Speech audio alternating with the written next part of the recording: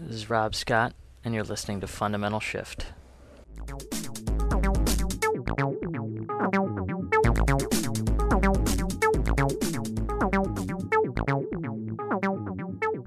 Hi, everyone. Today's talk is called Are We Stuck in Time? And I think we are. It seems that the planet is exceptionally stuck in time and motion and worry. We have some very serious problems going on in the world with some wars and all the way down to people just not being satisfied with their jobs, et cetera, and so forth. And we all seem to be really coming from this place of want and need and upset. And I want to talk about the kind of mind that may or may not be attached to becoming or motion or an internal sense of time. So what I'm going to do today is describe in a couple ways. I'm going to make a really bad analogy, and then I'm going to go on to talk about a couple of expressions of enlightenment and what they're like. And hopefully for some people out there that may be feeling frustrated or stuck in time or just kind of down and out, maybe that will be helpful and inspiring and maybe move them to try and learn some stuff and find a little stillness and a little bit of peace. So that's my goal for this talk today. I want to start it off with a question. Is the world flat? And of course everyone would quickly answer, no, the world's not flat. Of course not. We know the world's round. But I would then say that the world is flat enough to have a hockey rink on it. It's flat enough to have a basketball court. So in a certain perspective, it actually is flat. And as far as the round comment, if we look really closely, it's got mountains and it's very bumpy. And if you go down to fractals and looking at things very closely where matters really no longer matter, it's not really a circle either. So horrible analogy, I know that, but what I'm pointing out is that from different perspectives, things can be very different. And the normal time-based mind is something that we all seem to be stuck in. And I want to say that time certainly exists, and I don't want to discount it, but it only exists in thought. It only exists in a thinking mind, meaning that we can't go to the future. We can't go to the past. We are stuck in this eternal present. And the mind that kind of has this inner desire, inner becoming, this dissatisfaction, is where time is born, where internal time is born. I know we meet people at 8 o'clock at a certain place, and that's useful. And I'm not really talking about that kind of time. I'm talking about the inner sense of becoming and want and lack and need that we all have. I'm not funny enough. I'm not happy enough. I'm not pretty enough. I don't have enough money, etc.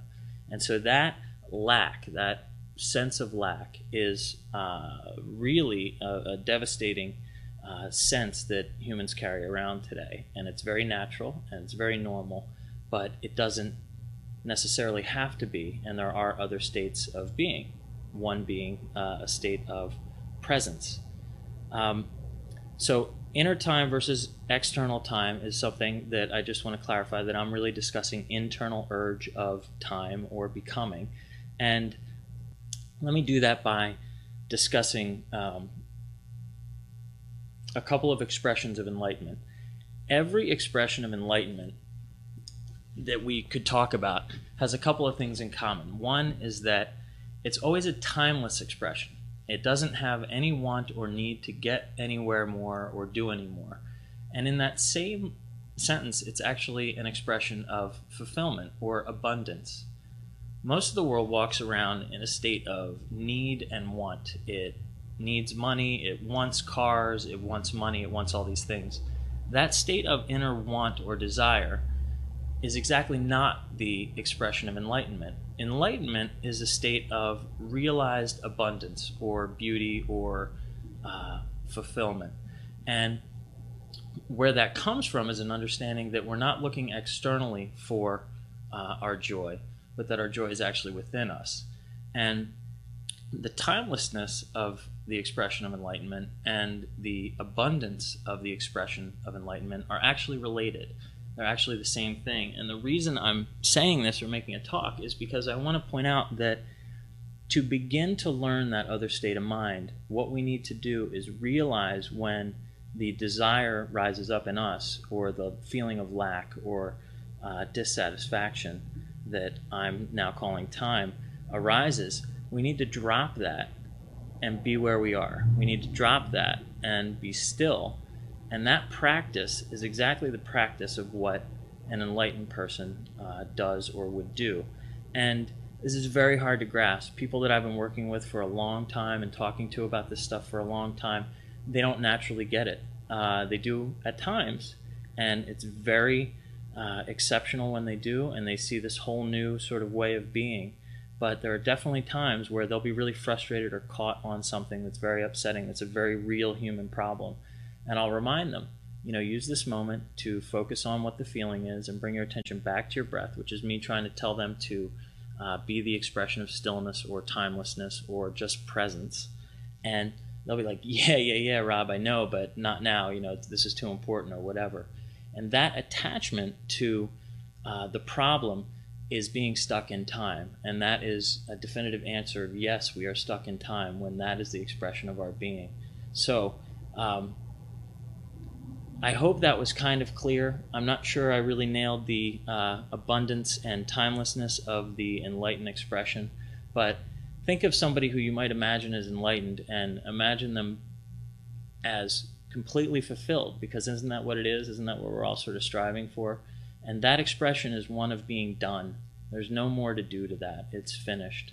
It's still alive. It's still changing, but its joy comes from within. And that's something that we can all work toward and try to learn to express in our own lives. And that's what today's talk is about. The freedom from time and desire and inner becoming is learnable, and it's something that we can practice, and that practice doesn't need to be hard. It's just where we begin. And so that's my talk for today. I hope you liked it, and that's my first video podcast. Thanks so much for checking it out. Be kind to yourself and everybody else. Bye-bye. Let me turn it up.